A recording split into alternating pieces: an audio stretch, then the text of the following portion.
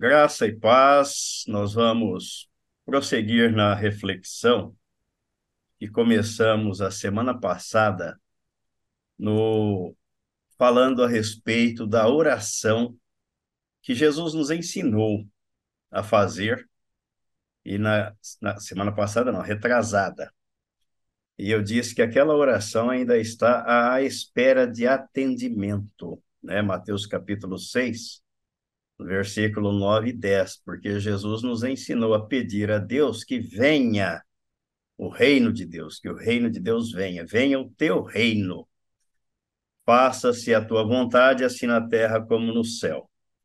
E o que me levou a pensar nisso, que esta oração ainda não foi respondida, é porque no livro do profeta Zacarias, no capítulo 14, onde nós vamos prosseguir na nossa reflexão hoje, no versículo 9 ele diz: O Senhor será rei sobre toda a terra naquele dia. Então, obviamente, se ele será rei sobre toda a terra naquele dia, ele não é rei sobre toda a terra hoje. E nós vimos pela Bíblia que quem reina é Jesus. E que Jesus vai entregar o reino ao Pai, o que o apóstolo Paulo diz na primeira carta aos Coríntios, no capítulo 15, né, versículos 24 a 26. Ele diz que então virá o fim quando ele entregar o reino ao Deus e Pai, quando houver destruído todo principado, bem como toda potestade e poder, porque convém que ele reine, até que haja posto todos os inimigos debaixo dos pés. E o último inimigo a ser destruído é a morte. Então não sobra, não paira dúvidas de que quem reina é Jesus. E ele entregará o reino ao Pai, quando ele destruir o último inimigo, que é a morte. Então, enquanto esse dia não chega, Jesus vai reinando e reina nos corações daqueles que nascem de novo, porque creem na sua palavra, na sua obra, no seu sacrifício e na sua inclusão no corpo dele. Estes são reinados por Deus em Cristo, através de Cristo. Por isso que Deus reina sobre estes, mas não sobre toda a terra, porque Deus não reina na vida do ímpio, num coração que não foi trocado por ele, que não recebeu a natureza dele. Ele não reina na vida daquele que não é filho dele. É criatura, mas não é filho. Então o assunto é muito sério, às vezes as pessoas não se dão conta disso, não percebem a dimensão até onde isso vai. Mas nós vamos hoje ver o capítulo 14 do profeta Zacarias, a partir do versículo 4, porque nós vimos até o versículo 3. Hoje nós vamos ver a partir do versículo 4. Zacarias capítulo 14. E o versículo 4, ele diz assim: Naquele dia estarão os seus pés sobre o monte das oliveiras, que está defronte de Jerusalém para o oriente. O monte das oliveiras será fendido pelo meio, para o oriente e para o ocidente. E haverá um vale muito grande. Metade do monte se apartará para o norte e a outra metade para o sul. Que dia grande, terrível será este para aqueles que não forem, que não estiverem e que não são salvos, e que ficarem. O dia do Senhor, naquele dia. Então, esta profecia aponta para a segunda vinda de Jesus, após o arrebatamento da igreja. A igreja aqui terá sido arrebatada. Vês que o arrebatamento se dará nos ares, e aqui a profecia diz que os pés de Jesus estarão sobre o Monte das Oliveiras, portanto, na terra. Então, a gente precisa distinguir isso. Jesus, o arrebatamento se dará nos ares, ele não pisará na terra. Agora, aqui ele está falando da segunda, da volta dele. A primeira vinda, quando ele veio e o Verbo foi encarnado. O arrebatamento, ele não pisará na terra. o nosso encontro será com ele nos ares. Aí a segunda vinda dele, sim. Então o profeta diz que os pés dele estarão sobre o Monte das Oliveiras. Quando Deus vai manifestar o seu poder, e o que poderá ser através de um forte terremoto, abrindo o Monte das Oliveiras.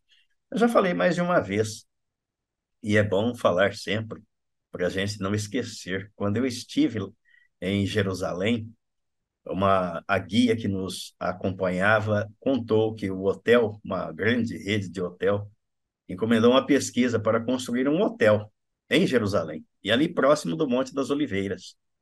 E os geólogos chegaram à conclusão de que aquela rede de hotel não deveria fazer isso, porque há um risco muito grande de haver ali uma cisão, quer dizer, um racha, e onde o monte será fendido, o que vai confirmar, o que vem confirmar o que está escrito na Bíblia.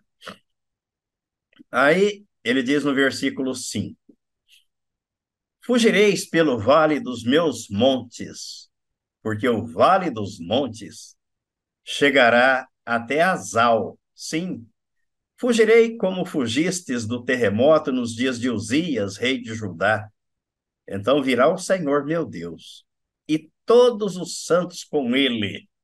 Eu tinha até separei aqui um texto de Apocalipse, que nós já vimos, já estudamos, e ele fala a respeito desse dia, do grande dia, do dia do Senhor.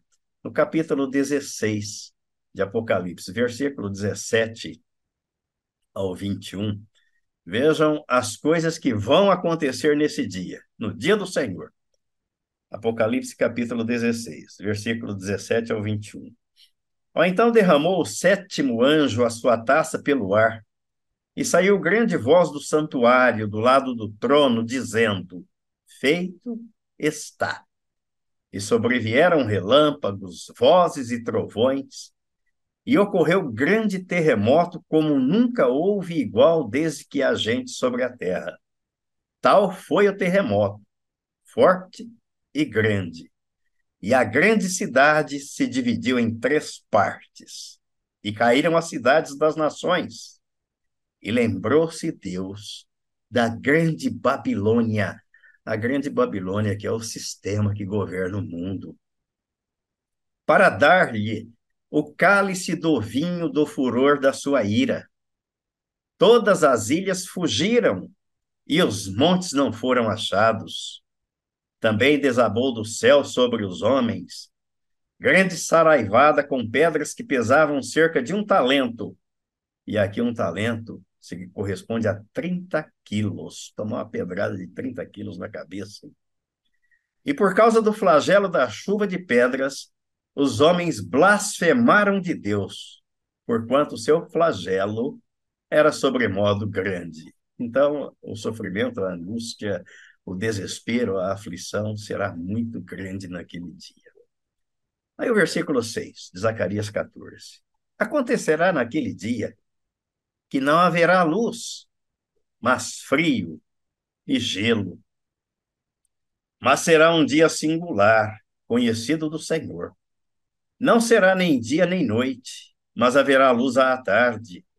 Naquele dia, também sucederá que correrão de Jerusalém águas vivas, metade delas para o mar oriental e a outra metade até o mar ocidental, no verão e no inverno. Sucederá isto. Aqui está uma profecia de remoção, de maldição que repousa sobre a terra desde a queda de Adão. Às vezes a gente esquece desses detalhes que a Bíblia mostra e que são fundamentais, né? Extremamente fundamentais. No livro de Gênesis, no capítulo 3, versículo 17, Deus amaldiçoou a terra. E a Adão disse: Visto que atendeste à voz de tua mulher e comeste da árvore que eu te ordenara não comesses, maldita é a terra por tua causa. Em fadigas obterás dela o sustento durante os dias de tua vida. Então Deus amaldiçoou a terra. E o último livro do Velho Testamento, Malaquias, no capítulo 4, versículos 5 e 6, olha, eis que eu vos enviarei o profeta Elias antes que venha o grande e terrível dia do Senhor. E aqui Jesus disse que Elias voltou, veio no espírito de João Batista. Olha, ele converterá o coração dos pais aos filhos e o coração dos filhos a seus pais, para que eu não venha e fira a terra com maldição. O Antigo Testamento termina com a palavra maldição.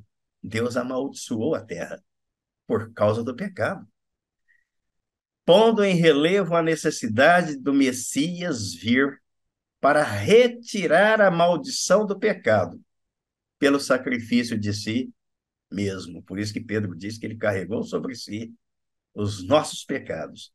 E o apóstolo Paulo vai dizer na carta aos Gálatas, no capítulo 3, versículos 13 e 14, que o único jeito de ficarmos livres desta maldição é estando no corpo de Cristo. Isso joga por terra aquilo que eu ouvi no meio tradicional e vi por muito tempo. E ainda hoje, os pregadores aí, muitos gostam de fazer cultos de quebra de maldição, de pacto hereditário.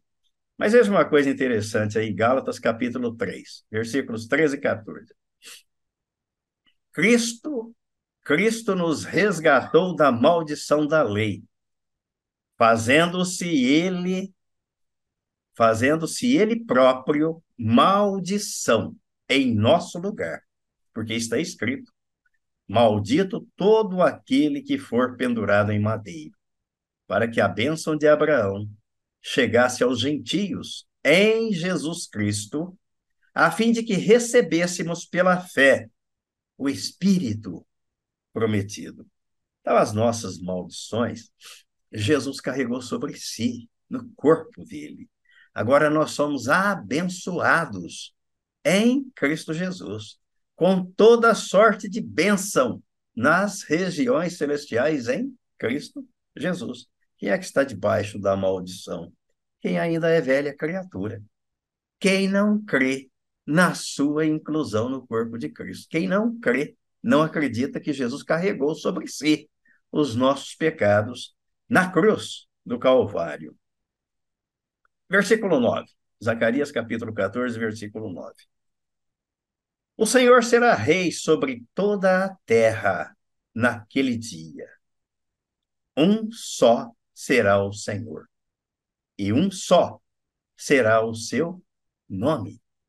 A petição da oração de Jesus, que ainda não foi plenamente atendida, só será quando ele entregar o reino ao Deus e Pai, depois que ele destruir a morte. Aí naquele dia, o Senhor será rei sobre toda a terra. Versículo 10. Toda a terra se tornará como a planície de Geba, a Rimon, ao sul de Jerusalém. Esta será exaltada e habitada no seu lugar, desde a porta de Benjamim até ao lugar da primeira porta, até a porta da esquina, e desde a torre de Ananel até aos lagares do rei. Habitarão nela, e já não haverá maldição, e Jerusalém habitará segura. Nessa ocasião que o profeta está se referindo aqui, se cumprirá integralmente a profecia que fora proferida por Isaías, no capítulo 9, versículos 6 e 7. Isaías capítulo 9, versículos 6 e 7.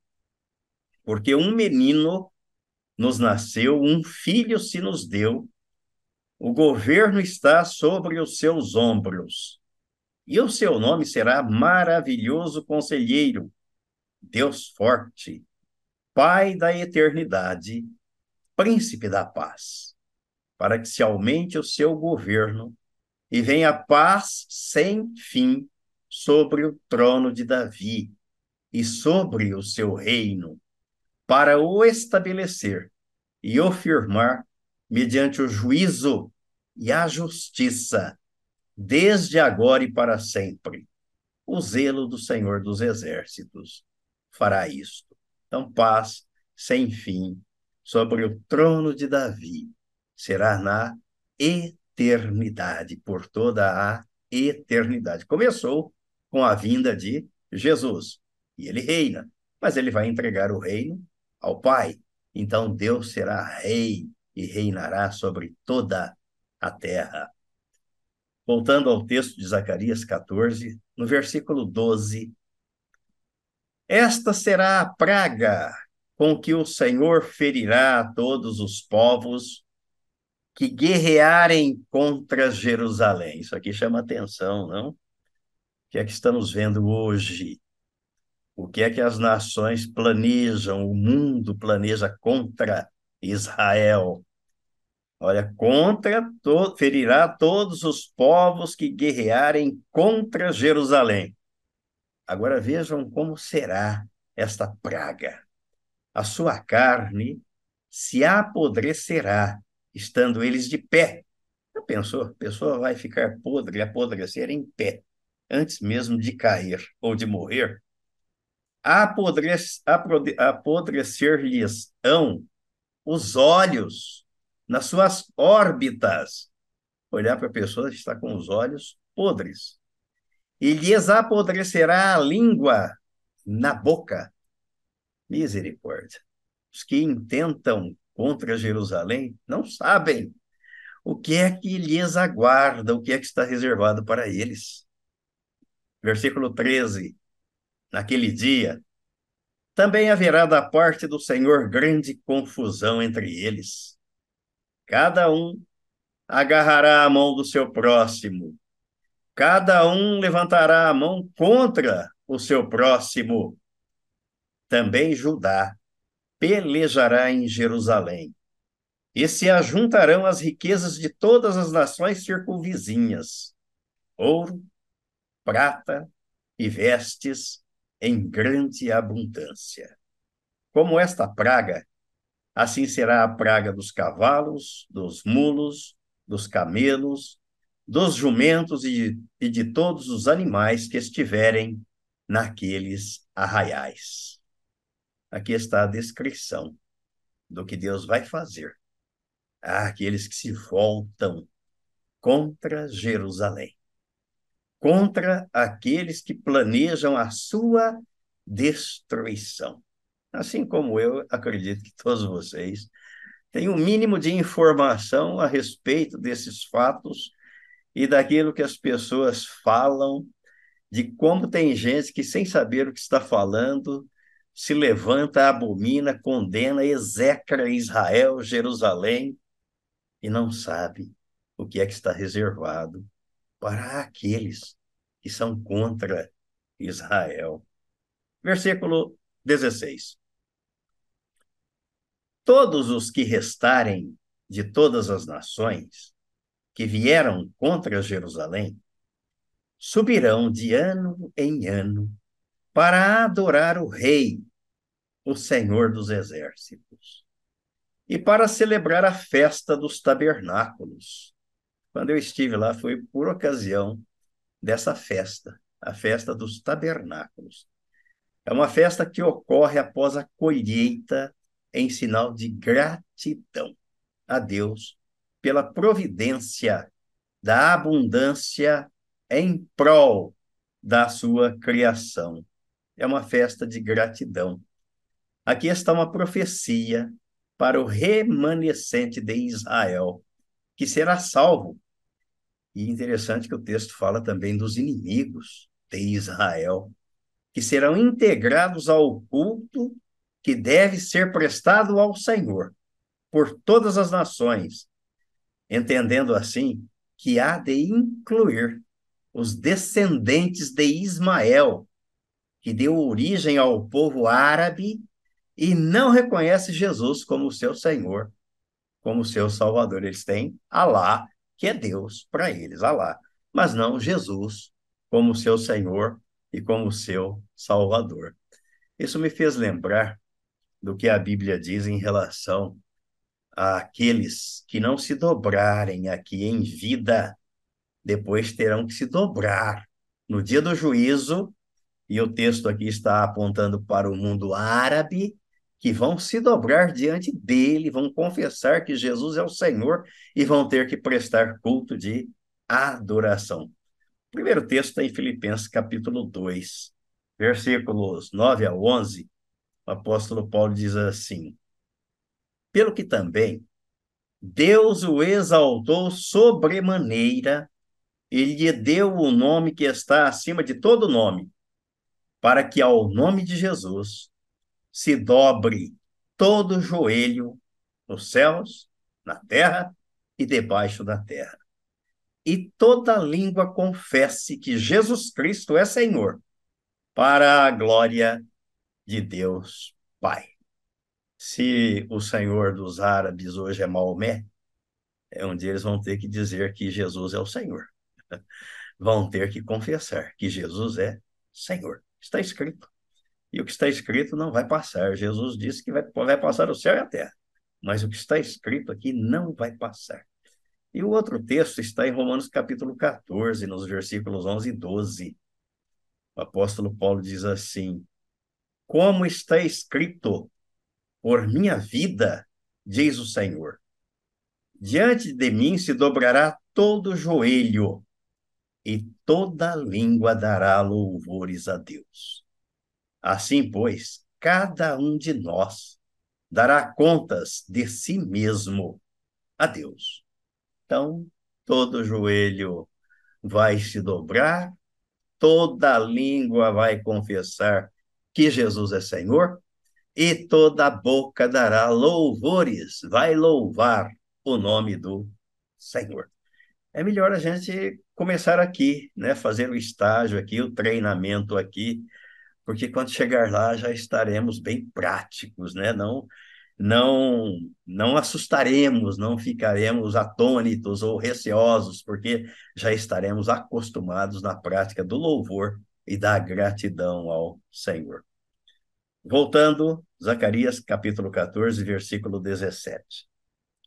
Se alguma das famílias da terra não subir a Jerusalém para adorar o rei, o Senhor dos exércitos, não virá sobre ela a chuva. Se a família dos egípcios não subir, nem vier, não cairá sobre eles a chuva. Virá a praga com que o Senhor ferirá as nações que não subirem a celebrar a festa dos tabernáculos. Alguns estudiosos apontam aqui o cumprimento desta profecia no período do milênio, onde o Senhor reinará, e se alguma nação se recusar a prestar a adoração, será castigada com a seca e as pragas. Versículo 19.